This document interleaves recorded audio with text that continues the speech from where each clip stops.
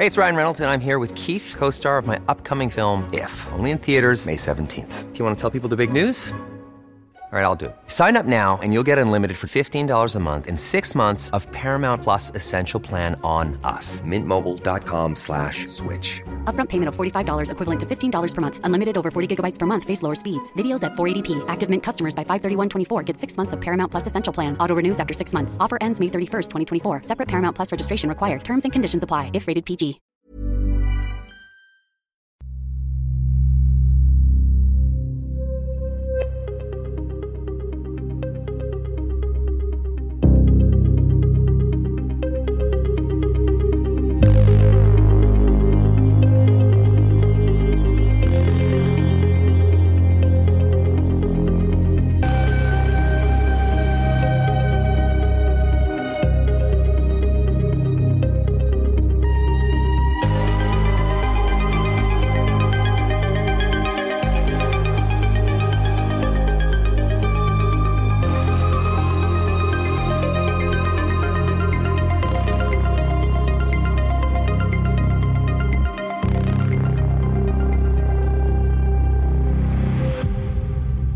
Hello everyone, welcome to True Blue True Crime.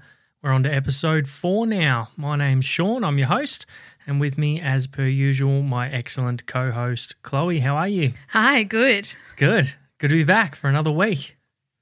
Yes. You're not so sure about it. The freestyle, we're not planned in this part and it's stressful. Yeah.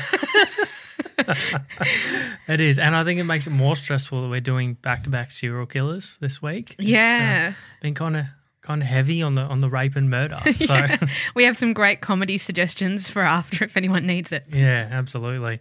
Before we get into what we're covering for this week, a couple of quick notes about the show. So True Blue True Crime is a weekly podcast covering Australian criminal cases. We release additional exclusive content to our Patreon supporters on a weekly basis. And if you'd like to support the show, head on over to our Patreon page. The link will be in the show notes on whatever app you are listening to. Patreon is easy. You can use your Facebook profile to sign up and support the show with a simple click, like buying something off eBay with your PayPal account. For $2 a month, you'll get exclusive Patreon content, access to behind-the-scenes material, Q&As, blooper reels. We did one last week for the Leonard Fraser episode, which was pretty hilarious because we made a lot of mistakes. And we'll also do 10% off in our merch store for our patrons when we get that up and running. Everyone who gets behind us on Patreon is paying for the content we produce, so it's only fitting we can show you guys some extra love, and we do that weekly through Patreon at the moment. We're very lucky to have some new supporters this week, Chloe.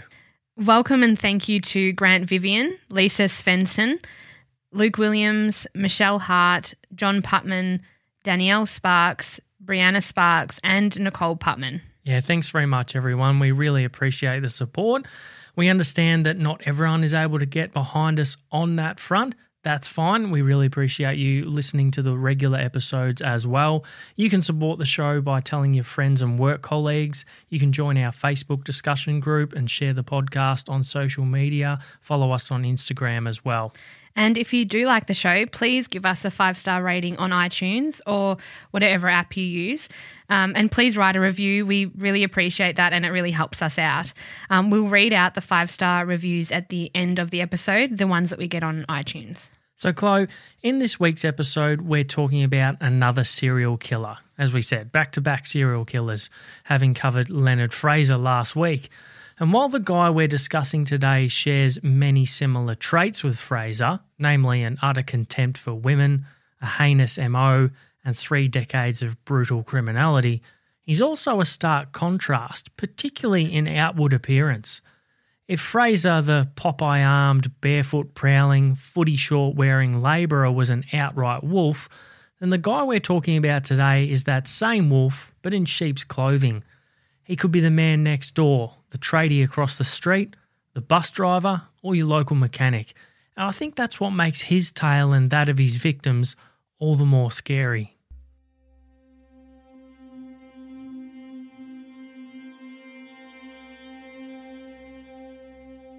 "19th of April, 1999. Nicole Patterson was meeting a man named Malcolm at her home office in Harper Street, Northcote, an inner northern suburb of Melbourne, around 9 a.m. She worked at the Ardoc Centre at the time, an organisation that helps homeless and disadvantaged young people, and she also assisted at the Australian Drug Foundation. But this appointment was one of the first steps she'd taken towards establishing her own practice, one where she could do what she loved, help those who needed it, those who couldn't sort it out, whatever the problem was, on their own. In recent times, she'd advertised in the local Northcote Leader newspaper, her first foray into marketing her own services, something she'd offer from home, at least to begin with. She specified the services of counselling people with relationship and sexuality problems. The advertisement also made clear that strict confidentiality would be maintained. So she set up for her appointment at the innocent hour of 9 a.m. on a Monday morning and waited for Malcolm to arrive. Neighbours would later tell they'd heard screaming not long after this time, but thought nothing of it. Perhaps it was a domestic dispute. Nicole's boyfriend would even try calling her later in the day, but she didn't answer. Later that evening, a friend of Nicole's visited her house. The pair were heading out to a dinner engagement that evening. Music was playing inside and the door was unlocked, so her friend entered the house, only to find the lifeless body of Nicole Patterson on the floor, severely mutilated. Patterson died from 27 stab wounds to her chest and back. She was naked from the waist down, her underwear pulled down around her ankles, and her skirt flung in a bedroom nearby. Pieces of yellow electrical tape were stuck to her body, and both of her breasts had been cut off. The police were called to investigate and quickly discovered a phone number for someone named Malcolm, Nicole Patterson's 9 a.m. appointment that morning. But that number wasn't for anyone named Malcolm. It led the police to an Indian University student named Harry. They spoke with Harry and learned he'd been offered labouring work by a man in recent times, and he had a solid alibi himself. Police tracked down this man who offered him the work at the Excelsior Hotel in Thomastown a couple of days later on April the 22nd, 1999. This man was a white, middle-aged, soft and paunchy-looking man, and he had scratches on his face and hands, just like someone would have from a recent altercation. He said they were from working on a lathe at home, but it turned out he didn't own a lathe, so he changed his story. It was from some protruding wood while working in the shed at home. The police arrested the man, and later a search of his home revealed a blood-stained green-grey jacket, yellow electrical tape, a balaclava or ski mask, newspaper clippings detailing Nicole Patterson's murder, and also a paper containing her advertisement. The police had their man. That man was Peter Norris Dupas.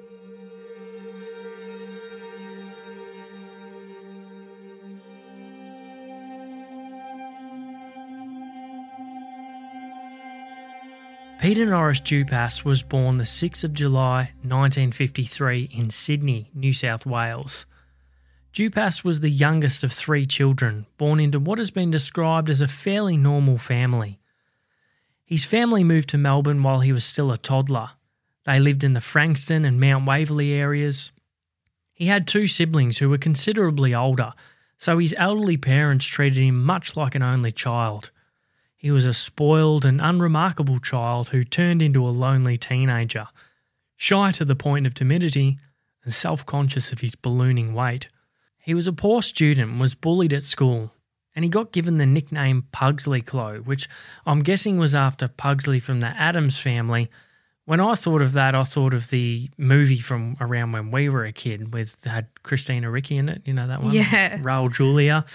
But I didn't think he really looked like that kid, but when I looked up the picture of Pugsley of the original show, he looked very much like that Pugsley. In psychiatric sessions later in life, Dupas said his mother was overprotective and his father was a perfectionist who made him feel inadequate. But it's worth noting that prior to him, there was no other notable criminal history in the Dupas family. He attended Waverley High, where he repeated Form 1, which is what we'd call Year 7 now, made it to Form 5, Year 11, before leaving to begin a trade apprenticeship as a fitter and turner at General Electric in Notting Hill. I believe he did go back to study at some point later in life, though, and obtained his HSC, or what we'd call VCE now. On October 3rd, 1968, he's arrested for stabbing a woman in Mount Waverley, given 18 months probation and sent to a psychiatric hospital for examination. Dupas was at the age of 15 when he went to the house of a 27-year-old female neighbour. She had a 5-week-old baby at the time. She answered a knock at her back door. It was Dupas, still in his Waverley High School uniform, and he asked if he could borrow a small knife to peel some vegetables. Now, the lady said, quote, "I remarked to him about peeling the potatoes for his mother and what a good boy he was." But then Dupas attacked, lunging at her stomach, slashing her fingers, neck and face. The lady later remarked, "He knocked me down onto the floor and he fell on top of me. He kept on stabbing me with the knife and I kept trying to ward him off. I felt the knife cut into my hands, mainly my right hand, my face and my neck. I was holding onto the knife at one stage, trying to break the blade. I was lying on my back as he was sitting on top of me. He said, 'It's too late, I can't stop now, they'll lock me up.' Dupas then banged her head on the floor and covered her nose and mouth with his hand before he suddenly stopped the attack and broke down in tears. He later told the police he didn't know why he attacked the woman, because he wouldn't hurt anyone. Dupas said, quote, "I can remember having the knife in my hand. I must have been trying to kill her or something." So this is really interesting here, Chloe. This is the first real documented sign of him being like a full flip of the switch psychopath. Just completely disconnects with reality, bang, like a compulsion. He lunges, stabs, slices, and later he just isn't sure why. But he's fully aware of it at the time because he says something to her along the lines of, "Yeah, I can't stop now, they'll lock me up." So he knows what he's doing. He was taken to Larundel Hospital for psychiatric assessment following this. The conclusion was that he caught an emotional conflict between the need to conform to the expectations of his parents and the unconscious urges to express his aggression and developing masculinity. This makes me so uncomfortable. It seems like an outdated diagnosis as well. I'm sure this wouldn't have happened today, but he was put on probation for 18 months and given psychiatric treatment.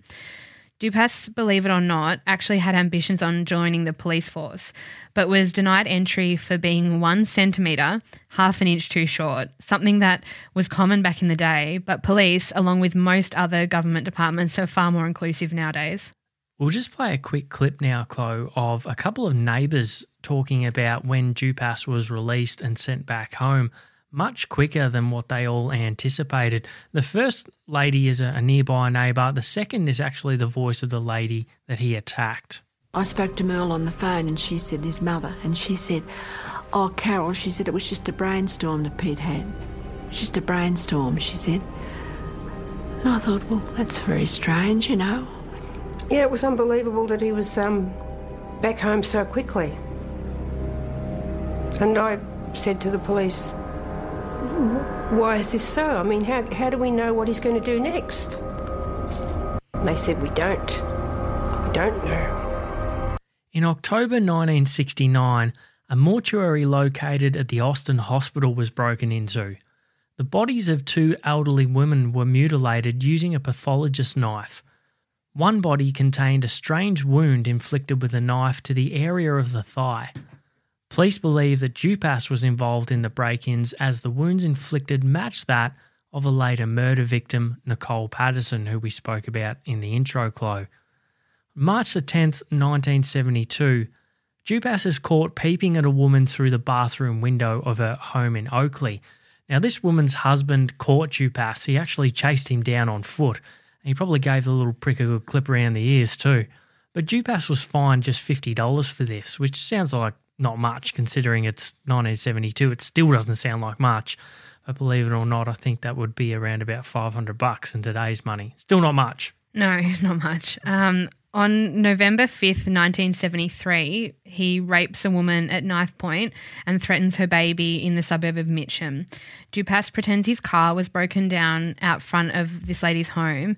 The woman went in to fetch a screwdriver to help him mend whatever was wrong, and while she was looking for the item, he entered her home and ambushed her when she returned. He tied her up with a cord and threatened to hurt her baby when she resisted. Understandably, she stopped resisting at that point. He's arrested for this rape in a couple of weeks' time, and police discover he tried the same ruse with another 2 women. Both occasions he left without assaulting the women, but he stole some cash off one and was presumably deterred at the other when the woman mentioned her husband would be home shortly. But before his arrest, he keeps up his shitburger criminal behaviour, stealing $7 from the purse of a woman in Endeavour Hills, then frightening a 12-year-old girl by repeatedly staring and smiling at her. Now, my understanding is this happened while driving a vehicle. Dupas was driving alongside this car and intently staring at this young girl and her father, who was driving the car. He noticed this and he filed a complaint against Dupas.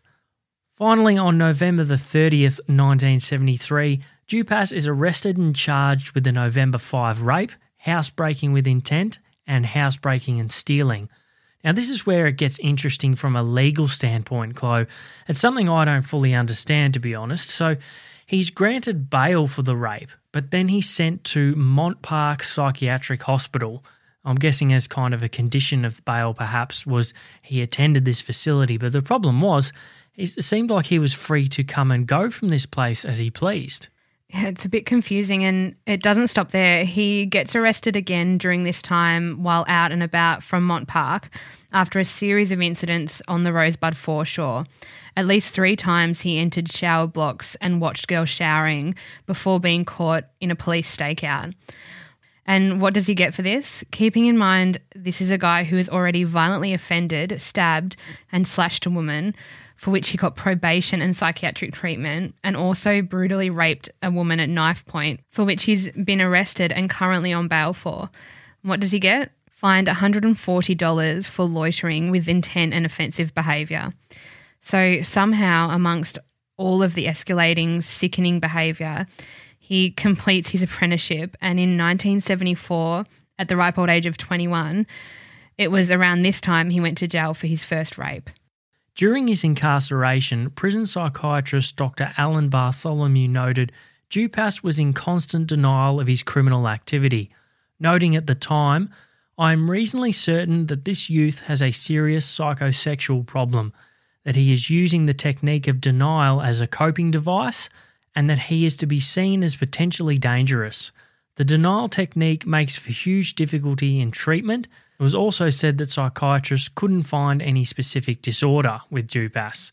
So 1979, September 4, he's released from jail, and right away he gets busy while on parole, beginning what can only be described as a 10-day sadistic spree where he, by his own admission, got an urge each time that just came over him. He couldn't help it.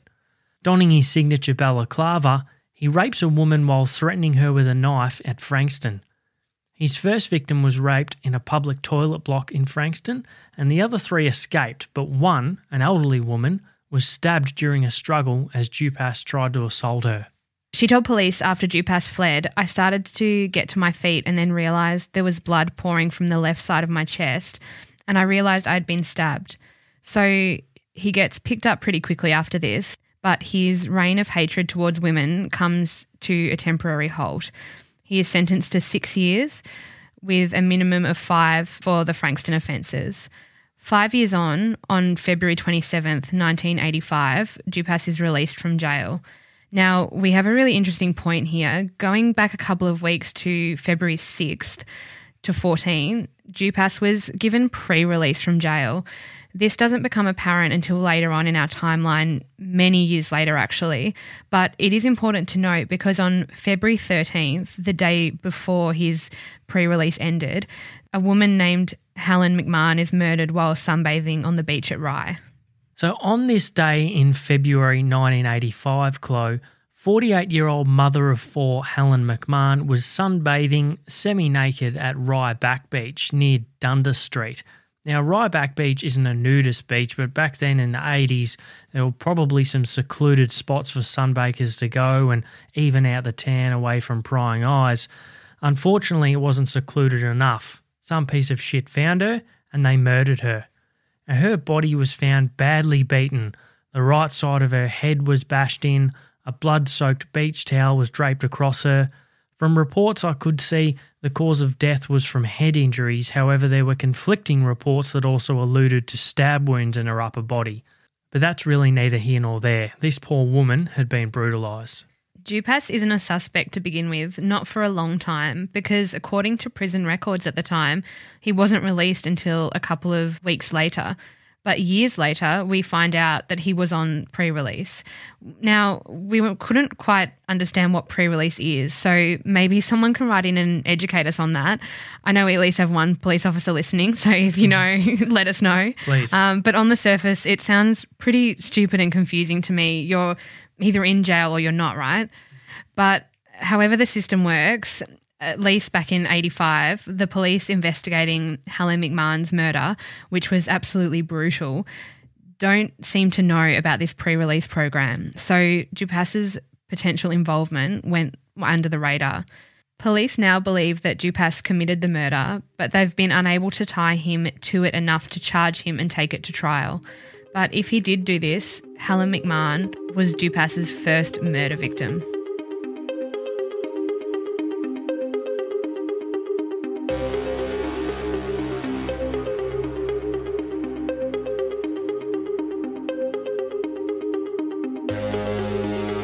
March the 3rd, 1985, Dupas rapes a 21-year-old woman at the Blairgowrie Back Beach.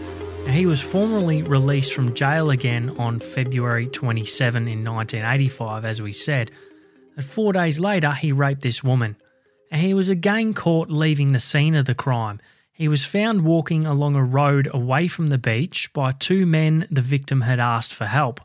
Again, he could give no explanation to police as to what he'd done and why he'd done it. He said, "I was just down there enjoying myself on the beach. I thought I'd just have an easy day lying back. I had no intentions of doing anything. It was stupid," he said. "I'm sorry for what happened. Everyone was telling me I'm okay now. I never thought it was going to happen again. All I want to do is live a normal life." When it fell to Judge Leckie to sentence Dupas again on June the 28th, 1985, he described him as walking around with a loaded time bomb in his pocket. Judge Leckie acknowledged before imposing sentence for the Blairgowrie rape that Judge Lazarus' attempt to rehabilitate Dupas 5 years earlier had failed miserably. He said it was clear that the judge had accepted what he had been told by the psychiatrist Robert Myers, who said Dupas had not displayed psychotic or psychopathic tendencies. The psychiatrist told Judge Leckie he thought the subsequent rape after Dupas's release was predictable and probably preventable. A quote from Dr. Myers said, "But as I said in 1980, I thought it was important that when he was out of custody that he be on the appropriate form of physical treatment." Judge Leckie asked what had gone wrong if he had recommended such treatment when Dupas was last sentenced.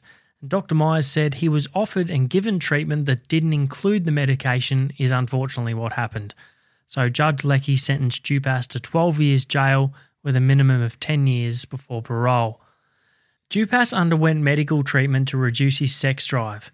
In 1987, while still a prisoner in Castlemaine Jail, Dupas married a nurse 16 years his senior. They married in the jail in 1988 while he was a prisoner. He told parole officers his marriage to a beautiful person would help him stop sexually offending. A Mont Park psychiatrist said later he believes that all of his sex attacks are behind him and he understands himself better now. He's become more assertive.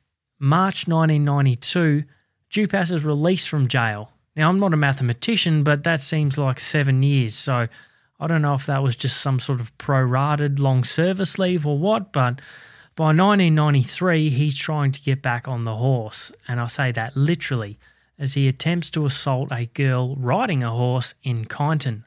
And this young lady was able to get the horse between herself and Dupas, which scared him off. And horses can be a scary animal, Chloe, can't they? In the sense that they're flight animals, they're really capable of doing some damage. So they could really end something quickly with a decently timed kick if they were spooked. But unfortunately, Dupas didn't cop a hoof to the head in this case. He escaped unidentified until about a year later, but prosecution for this offence was not authorised by the OPP. By the time of his release in 1992, his new wife was already wondering why she had married him. She found him self-obsessed, a snob, lazy and needy. If she spoke for more than 20 minutes on any subject of interest to her, she said he would interrupt and ask why they were not talking about the two of them. A conversation with him was like talking to a parrot, she said, and that their sex life was very basic, almost non-existent. She said, I would go along with it out of a sense of responsibility, but it got to a stage where I couldn't bear him touching me, she told police later. And we come to November the 5th, 1993. Now, I think this is pretty much coming to the end of his marriage here, Chloe, but Renita Brunton was a 31-year-old mother of one, by all reports a determined and confident young woman. Unfortunately, she was found dead in the kitchen at the rear of her used clothing shop within the Link Arcade in Sunbury to Melbourne's north. She'd been stabbed 106 times, Chloe, all over her body, and the attack occurred at approximately 1 p.m. An acquaintance of Renita's whose advances had been rejected by her fitted the description of a man who was seen around the store in the days leading up to the murder. Now, this suspect was interviewed and police said he didn't really seem to care. He was, I think blasé was the word that they used. He showed very little emotion about it, but it seems there was nothing to connect this guy other than his alleged advances, which were rejected, as I said. There was also a man seen arguing with Renita in the store the day before the murder. As always with investigations, police looked at those close to Mrs. Brunton first. Her husband of only 5 months, Robert Brunton, was interviewed and cleared quickly, along with her ex-husband, family members and friends. Her case went cold for many years, but after Dupas had been put behind bars, we would learn that police believed he could have been a suspect, but he apparently had an alibi. Renita's friend, Annette Davey, said that Renita had also been informally counselling people in the back of her store, and she was scheduled to see a man with a violent sexual history on the day of her murder. She also noted Renita wanted this man to understand the damage sexual assault causes survivors, and that her description of him matched that of Dupas. Both Dupas and Brunton lived in Woodend at the time, and Dupas shopped in Sunbury. I read from one source that the wounds have been identified as similar to those inflicted on Dupas's other victims. However, police say that his alibi actually stood up. But if the way she was killed and the fact Dupas lived and shopped in Sunbury weren't enough to make him a prime suspect, the fact that the nature of this killing would share so many facets with that of his final victim, the first for which he'd be charged and imprisoned for, only supports the contention that this could have been Peter Dupas. At this time, Dupas's wife was working as an assistant at a country special accommodation residence, and Dupas started complaining about how much work she had to do at the lodge all the time.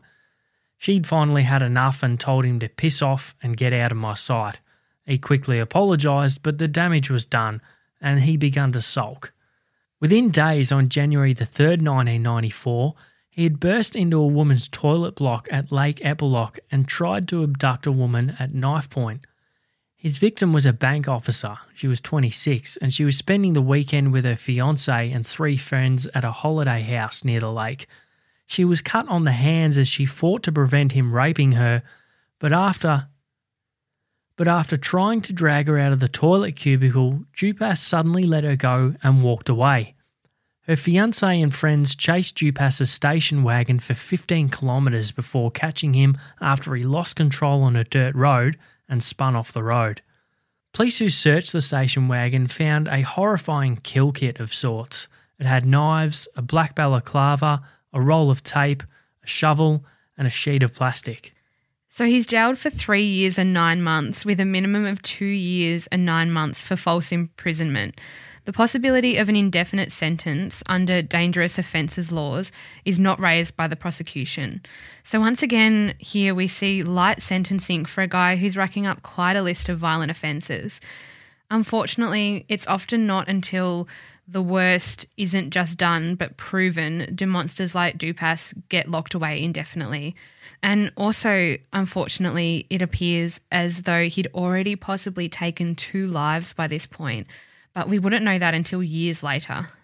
September the 29th, 1996, Dupas is released from jail and he's living in an apartment in Rose Street in Brunswick. Now, on October the 4th, 1997, around about a year later, 40-year-old Margaret Marr's body is found dumped near the Hume Highway at Somerton. Her body was mutilated and left in tall grass, and her left breast had been cut off and put in her mouth. I also read some reports that she was found under a heap of boxes or computer equipment as well. Not that that's particularly important at this point. Now, Marr was a prostitute. Some reports prefixing that with the word street, which I infer to mean that she wasn't a high-end escort, but she was a mother and she was also a drug user. Now, these things unfortunately often go hand in hand and they do contribute to a higher risk lifestyle, but none of that means she or anyone else in that line of work deserve to be murdered, but historically it does pose a greater risk. She was last seen at a pharmacy obtaining methadone, and this was in Broadmeadows near the supermarket there, and she left there around midnight. Her daughter Natasha Marr said that her mother stopped picking up the telephone when it was ringing. She said her mum also had a bruise above her left eye about a week or 2 before she was killed. When questioned by prosecutor Michelle Williams, Miss Marr said she knew her mother was a prostitute who engaged in a pattern of drug taking. She said her mother would start using tranquilizers in the morning, might take amphetamines in the afternoon, and then be given methadone by a pharmacy at night. On the night before her body was found, Margaret Marr was in a state of despair and reportedly pissed off that she had no drugs. A month or so later, around November 1997, a woman who'll remain anonymous but we'll call Sally was a single mother in her late 30s with a son and daughter, and she wanted to raise a deposit to finally buy her own home. So after chickening out a few times, she finally built up the courage to contact a phone sex business to offer her services. At first it seemed like easy money, and over months she trained herself to be non-judgmental when she received these phone calls from the lonely to the loopy. Most of the calls didn't worry her, but there are 3 callers she couldn't forget. One was a man desperate to talk to an older woman. Sally bumped up her age and instantly became a broad-minded woman in her mid-50s for the caller, who she said had prepaid her agency for a 30-minute call. She still wishes that she'd just hang up. Now, this guy apparently started the call, "Do you know what I did to the bitch?" He then talked about pressing down on the neck of a woman and cutting around a breast. Sally said he liked blood. You could tell that he liked it. When he spoke of the blood, he breathed differently and sounded excited. Sally told police 4 years later that as his ramblings became more graphic, her mood changed from revulsion to fear. She said, "I was petrified." She hung up, but immediately he rang back and said, "Don't hang up on me, I know where you live." She said he became increasingly excited as he described in vivid detail stabbing a woman. Sally didn't believe the man was living out a twisted fantasy. He made her seem like a real person, she said. He never said the word knife. He used either the word steel or blade. She also said, "I called him a sick prick and hung up. I picked up the receiver and he was still there. I pulled the plug out of the wall and went to see my children." Police would later say the detailed description of stabbing and mutilating a woman mirrored the wounds inflicted on Margaret Marr, whose mutilated body had been discovered in Somerton a short time ago, as we mentioned, Chloe. The wounds were concentrated in the breast area and what would become known as the signature of the Dupas MO. Later police checks identified 2 calls by Dupas to Sally, both on November 1st. One was at 2:45 a.m. and the second was at 5:14 p.m., less than an hour after the killing of Messina Helvargas, Dupas's next victim. but this wouldn't become known until around 4 years later when Sally came forward, probably connecting the dots from media reports she'd seen, I guess. If you thought the only way to get a more defined jawline with natural-looking results was through surgery, think again. Juvederm Volux XC is a non-surgical injectable gel filler that improves moderate to severe loss of jawline definition and can help you achieve natural-looking results with little downtime. Even better, this improved definition lasts up to 1 year with optimal treatment. No maintenance required. Improve jawline definition for a smooth, sculpted look with Juvederm Volux XC. For important safety information and to find a licensed specialist, visit Juvederm.com. That's JUVEDERM.com. Not for people with severe allergic reactions, allergies to lidocaine, or the proteins used in Juvederm. Common side effects include injection site redness, swelling, pain, tenderness, firmness, lumps, bumps, bruising, discoloration, or itching. There's a risk of unintentional injection into a blood vessel, which can cause vision abnormalities, blindness, stroke, temporary scabs, or scarring. Talk to a licensed specialist to find out if it's right for you.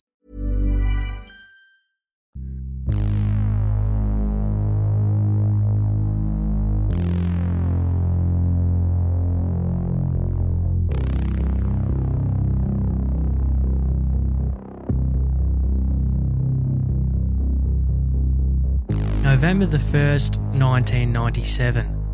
Mersina Helvargas stabbed to death while visiting her grandmother's grave at Faulkner Cemetery. And this was a common occurrence for the respectful young Greek woman visiting her grandmother's grave. She was 25 years old and by all accounts a very warm, loving and gentle soul with a bright future ahead of her. She was small in stature, weighing only 45 kilograms and standing a mere 155 centimetres tall. You look at the pictures of this woman online, Chloe, and she just had a beautiful face, one that would have undoubtedly lit up any room. She had a really infectious-looking smile. It's very sad. Messina's body was discovered at 4:35 a.m. on the 5th of November 1997, 3 graves from where her grandmother was buried. Messina herself would later be laid to rest in the Cheltenham Memorial Park, where her grieving parents regularly attended her grave. Helvargas was attacked from behind while kneeling to attend to a flower arrangement, and that she died from massive injuries, including 87 stab wounds about her knees, neck, with most of the wounds concentrated around her breasts.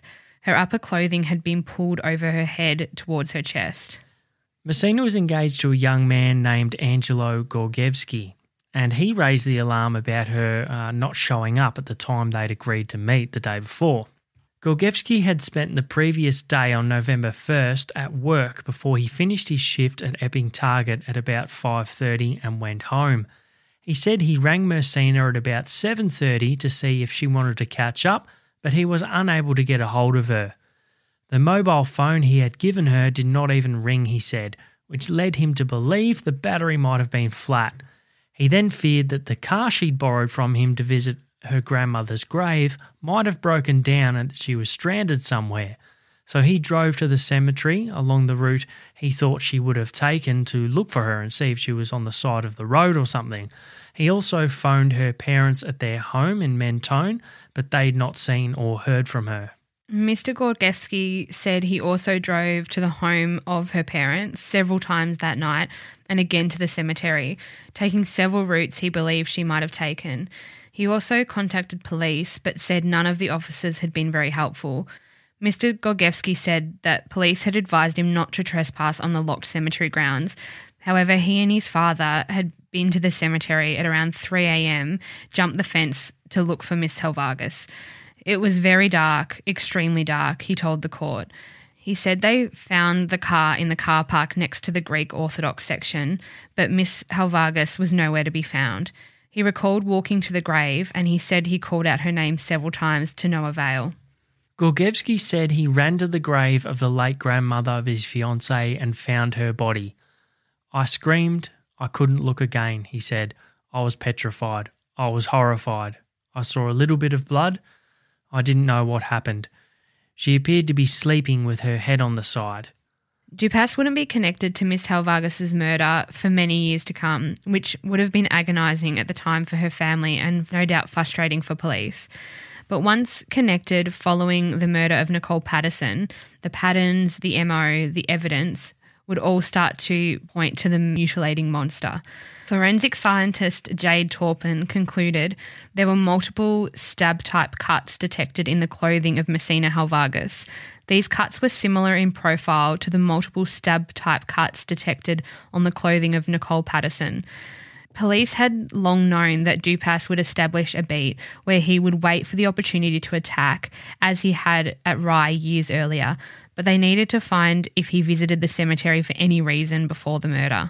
Certainly when he was interviewed, he told the police he had never been to the cemetery, as he had no relatives or friends buried there. But he lied. Once when driving past the memorial park with one of his friends, he said, "My grandfather's buried in the cemetery somewhere." Dupas's grandfather, it transpired, was actually buried at the Faulkner Cemetery, about 100 metres from the Helvargas grave. Dupas lived about a kilometre away himself in Pascoe Vale at the time. He also drank at the First and Last Hotel, which was across the road from the cemetery, and almost certainly he would have driven past the memorial park each weekday on his way to work in Thomastown. Frank Cole, an elderly resident of Pascoe Vale, claims he saw Dupas leaving the Faulkner Cemetery on the day of the murder. Cole had earlier claimed he shot a dingo he suspected that had killed 2-month-old Azaria Chamberlain, who went missing at Ayers Rock Camping Ground on August the 17th, 1980 as well. So I don't know what that says about him. Just a fun, maybe not the most reliable witness. Maybe not. It's a little side fact. 9 witnesses saw Dupas trawling the cemetery on the day of Miss Helvargas's murder, and a few reports from women who'd been stalked by a man matching Dupas's description within the cemetery from preceding weeks. We won't detail all of their accounts. You can find them online, but suffice to say there was evidence and witnesses putting him there regularly and as close as 20 minutes to Messina's murder. Dupas's own hairdresser and optometrist even confirmed appointments with him in the days after the attack, where they'd bleached his hair and ordered new glasses for him, a clear move to change his appearance. The optometrist even queried Dupas about a scratch on his cheek, which at the time didn't raise any alarm bells because he'd not been making national headlines by this point. But Dupas said it had happened at work. Later on, we'd discover by workplace injury records from his factory job in Thomastown that these were meticulously kept, which was lucky, but there were no incidents noted to corroborate Dupas's claim. Then we come to December the 31st, 1997, Chloe. The Chief Commissioner today alluded to new information which the Homicide Squad received. They then worked on that information, and that led to Peter Dupas being charged over this brutal crime here in Brunswick. 95-year-old great-grandmother Kathleen Downs was living in this nursing home where she was stabbed to death. It was a staff member who found her lying on the floor of her room in a pool of blood. Now, police believe that she was attacked in her bed, and the room looked like it had been ransacked. So the belief was at that time that this could have been a burglary gone wrong. But more than 2 decades on, Dupas has been formally charged with murdering Kathleen. I've spoken to the Office of Public Prosecutions today. They have confirmed they have filed an indictment. Now, what that means is that as opposed to a traditional police charge of murder, this case can go straight to a trial. So Dupas will front the Supreme Court on March 14 for a directions hearing. So Kathleen Downs was 95 years old. She was a widow, and as the report said, she'd been found stabbed to death in her room at this Brunswick Lodged Aged Care facility. She'd been stabbed in the neck 3 times, and her throat had also been cut, and this was in the early hours of December 31st, 1997. She was last seen at 12:30. A staff member conducted a routine check, and her body was found by another staff member at 6:20 a.m. in the morning. The person responsible was likely to have entered the building through a wind-out window after using bolt cutters to sever the chain section of the winding mechanism. And the fly screen of the window was cut, and a pair of milk crates were apparently stacked up by the alleged killer to allow them to climb through the window. An extensive search of the scene and neighbouring properties and streets failed to yield any weapon that might have been used to kill Mrs. Downs, and no identifiable fingerprints were found at the scene. Mrs. Downs was remembered by family and friends as a dear old lady with a wonderful nature who was considered a matriarch of the nursing home.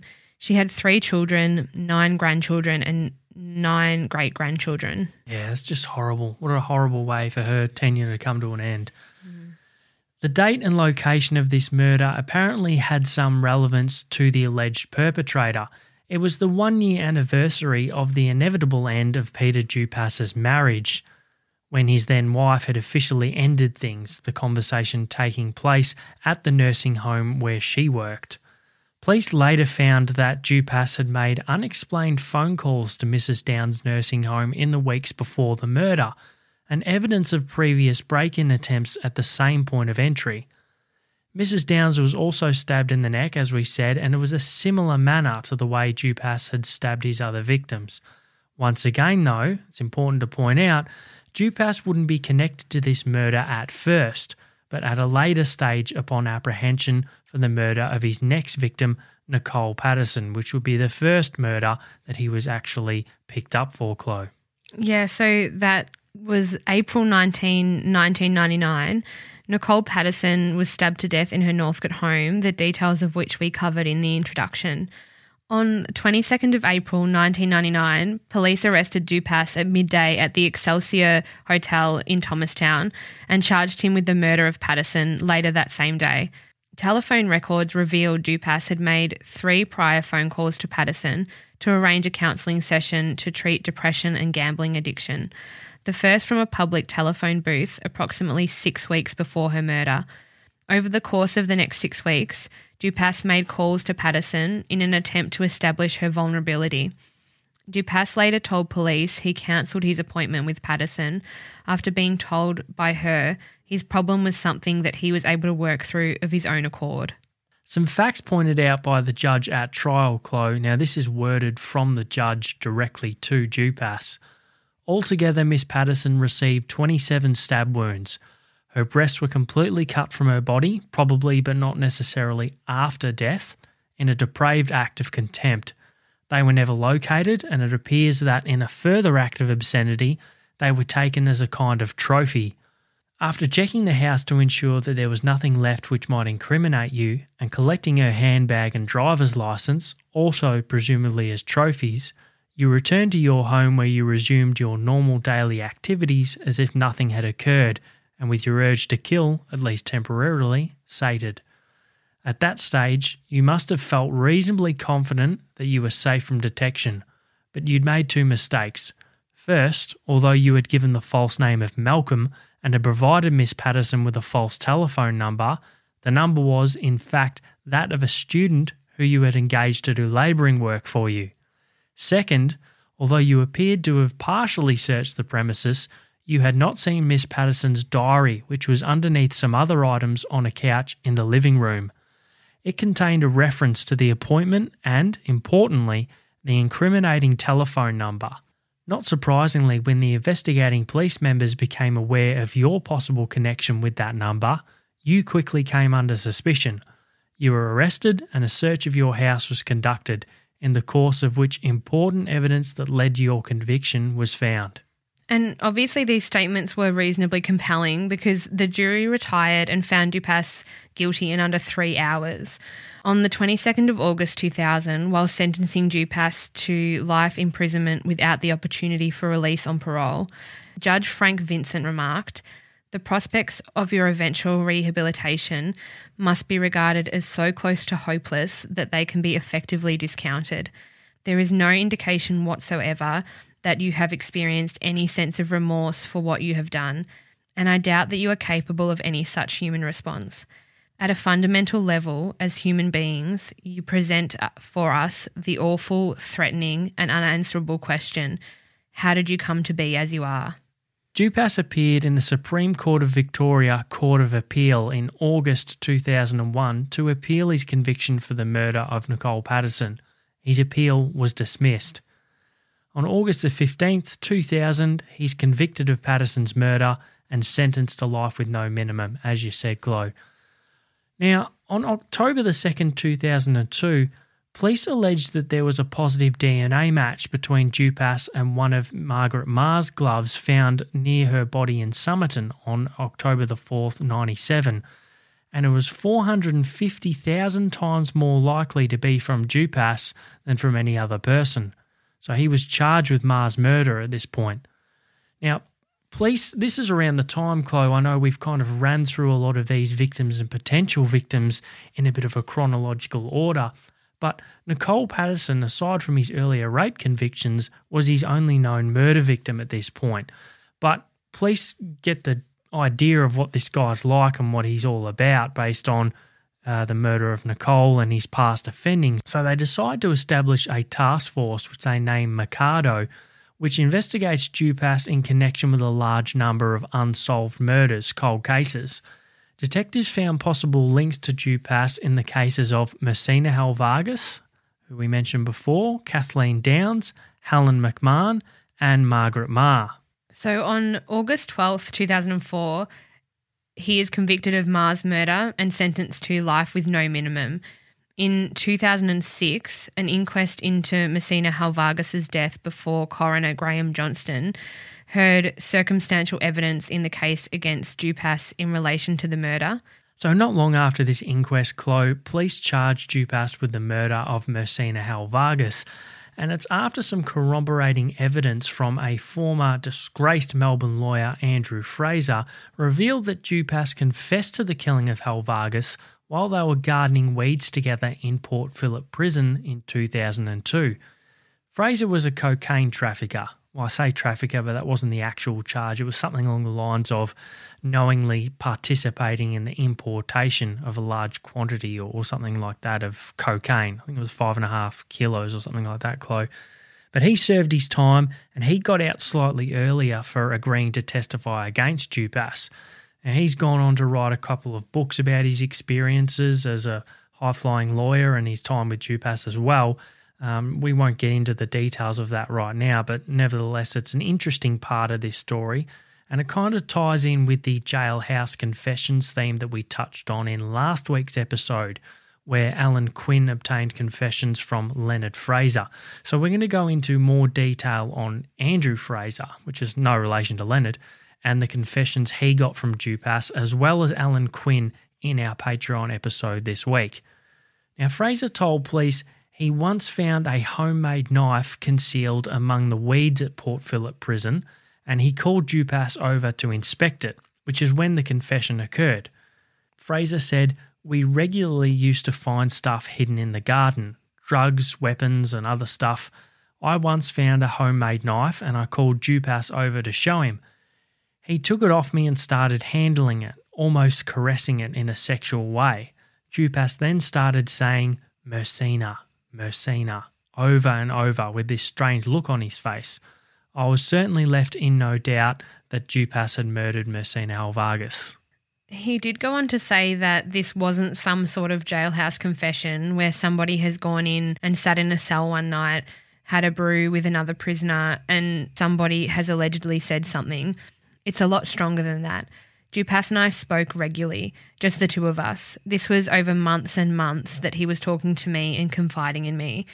There was one occasion when another prisoner came up to us where we were guarding and started abusing Dupas.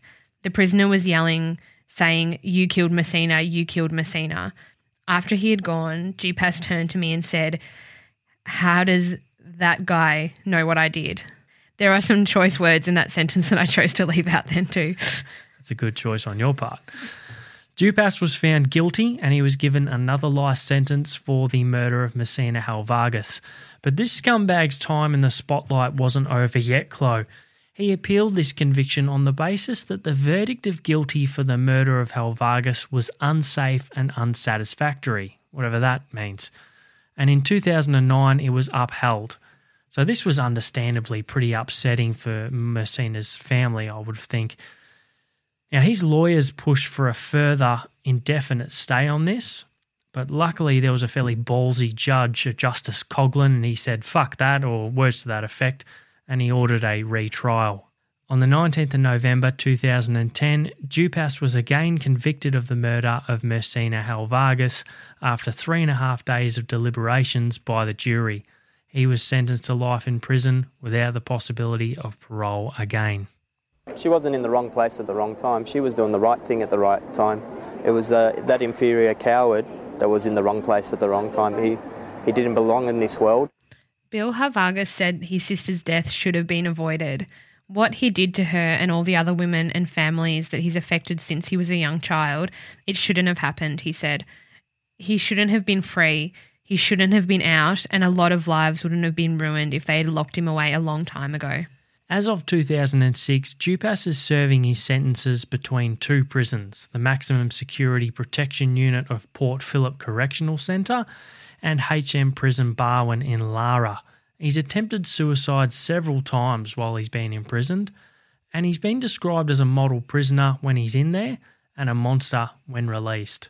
He was described as a predator, and his crimes seemed to have thought and planning behind them, but when he was caught, he repeatedly always claimed he didn't know why he did it.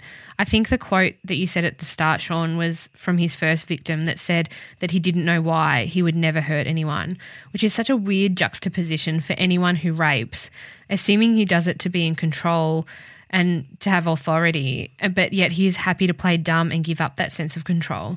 I just think the nature of his crimes, the utter contempt and hatred for women, it's just sickening to me. The horror that these women must have endured, not only his murder victims, but those who survived his sexual assaults as well. It's very hard to think about, and it's nearly impossible to comprehend. Obviously, we don't have the death penalty here in Australia, and I'm certainly not arguing for or against it, but in countries that do have it, Dupas would undoubtedly have received it for his crimes, I think. And the lives of these women he took, it's just so upsetting, particularly when you look at their photos and you read the stories of their lives.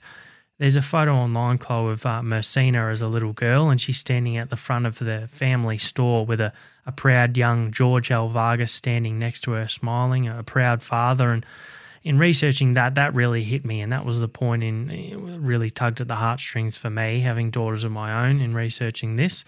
So I'm really glad that this monster's days are done and that justice has been served, but one can't help but think of this as a bit of a learning case from a justice point of view. I suppose it all happened as our country was growing in that respect as well, but Dupas, he shouldn't really have been out when he was. It's really as simple as that. And you can see that with those sentences, particularly that second rape sentence, Chloe, that he got there. He got a smaller sentence the second time after he'd already been guilty of one rape. So that just, even back then, if you're factoring the times, that doesn't sit right with me. But it is easy to look back with that view, knowing what we know now and living in these times. I suppose back then it was just a simpler, more innocent time. But I think the final and best words on the Dupas case comes from Christina Halvargas, Messina's mother, who calmly turned around as Dupas was being led from the court and said to him, "Rot in hell." And I think it's safe to say that would pretty much sum up all of our collective thoughts towards him. Absolutely. Chloe, wanted to mention some additional listening for some other podcasts to check out if you're not familiar with the Dupas case, and this is the first one that you've heard. Generation Y podcast, episode 112, they did one on Dupas, and they've got a journalist named Maria Lewis on there. Really interesting insights from her, so that's worth a checking out. And our Aussie podcasters, probably the best place to start, really. Australian True Crime with Michelle Laurie and Emily Webb, episode 32. That's really good. It's also got a lot of insights from the police perspective. I think it's Detective Sergeant, I think it's Jeff Maher is on that one. And that's really interesting to sort of see the process that from because he was sort of there for it all, what the police went through at the time of catching him and Nicole Patterson's murder. And also True Crime Island, hosted by Cambo, episode 7. That's a corker, and you really get the true Aussie vibes from him in that one, so check that out. He also alluded pretty eloquently to the point of the second rape charge where he got that lesser sentence. I think he said something along the lines of judge was obviously asleep or he just didn't give a shit on that one, so that was a fair point. And that brings us to the end. We do have some 5-star reviews this week, one new one actually. So this one has a great title. It is from a user called Lisa versus Life, and it's called True Blue Quality. And it reads, "Really happy to find this high-quality Aussie true crime podcast. Sean and Chloe present their research very professionally. I also enjoy how they share their presentations so warmly and naturally. I don't know if she's listened to the blooper reel yet, but it's not always so professional. But thank you so much for taking the time to write a review. We really appreciate it, and it really does help us. So that was a heavy case. Let's move into happy thoughts. Yeah. Do you want to go first? Yeah, I'll go first. It was heavy though. I think back-to-back serial killers was tough. Very heavy on the rape and murder, and it's weird true crimes like that. Yeah, it is, isn't it? There's fewer zingers in this one. I didn't feel like I feel like I hated this guy more. I almost didn't want to make fun of him because of that. I don't know. Normally like to poke fun at the guys, but I don't know. He didn't even deserve that. He didn't even deserve that. Pugsley. Yeah. Du-du-du-dun. Du-du-du-dun. All right, my happy thought. I've actually been a little under the weather this week, so it's been a tough week. We're recording a couple of nights later than we normally do. But earlier in the week, it was really good. I got to see my wife's cousin from Holland come over, and she's going to be staying here for an extended period, and hadn't seen her for a few years. So it was very nice to see Kira, and we'll be seeing plenty more of her. So that's the happy thought for the week from me. Cool. My happy thought is that I'm going to a gluten-free brewery on the weekend. I would have gone to it by the time this episode goes live, and I'm so excited about it. I can't have gluten, and I miss beer so much. And one of the legends that I work with found it, and I'm heading out there with his family and my husband, and I just can't wait to taste beer again. It's like, imagine, and it's another thing, not being able to have Vegemite. It's just those flavours. You can't get it anywhere else. Yeah. There's nothing else that tastes like it. And it's not worth the pain that it causes me if I had it. So that's my happy thought. Awesome. Well, I'm just being such a great friend to you, sitting here drinking a beer. And I did buy you the beer, so that's true. Yeah. I delivered it. Yes. So if you have any story suggestions, feedback or questions, you can email us at truebluecrime@gmail.com, or you can join our Facebook group, which is called True Blue True Crime -podcast, or find us on Instagram by searching True Blue Crime. If you're having trouble finding us on Patreon, there is a link for it in our Facebook group in the show notes for each episode, or we can email it to you if you'd prefer.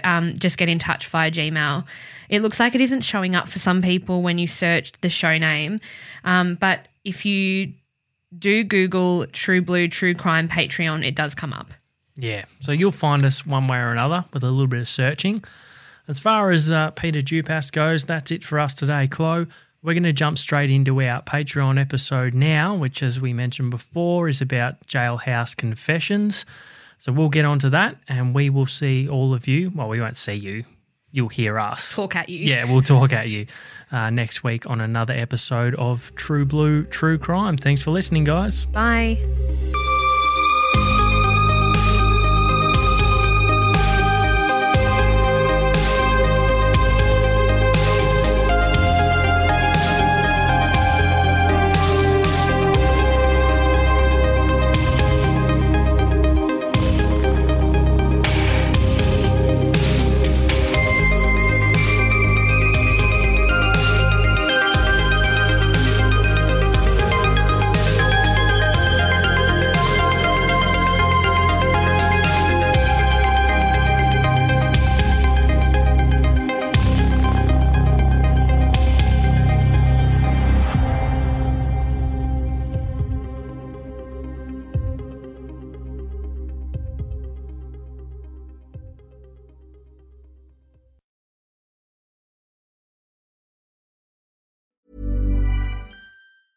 Planning for your next trip? Elevate your travel style with Quince. Quince has all the jet-setting essentials you'll want for your next getaway, like European linen, premium luggage options, buttery soft Italian leather bags, and so much more. And is all priced at 50 to 80% less than similar brands. Plus, Quince only works with factories that use safe and ethical manufacturing practices. Pack your bags with high-quality essentials you'll be wearing for vacations to come with Quince. Go to quince.com/pack for free shipping and 365-day returns.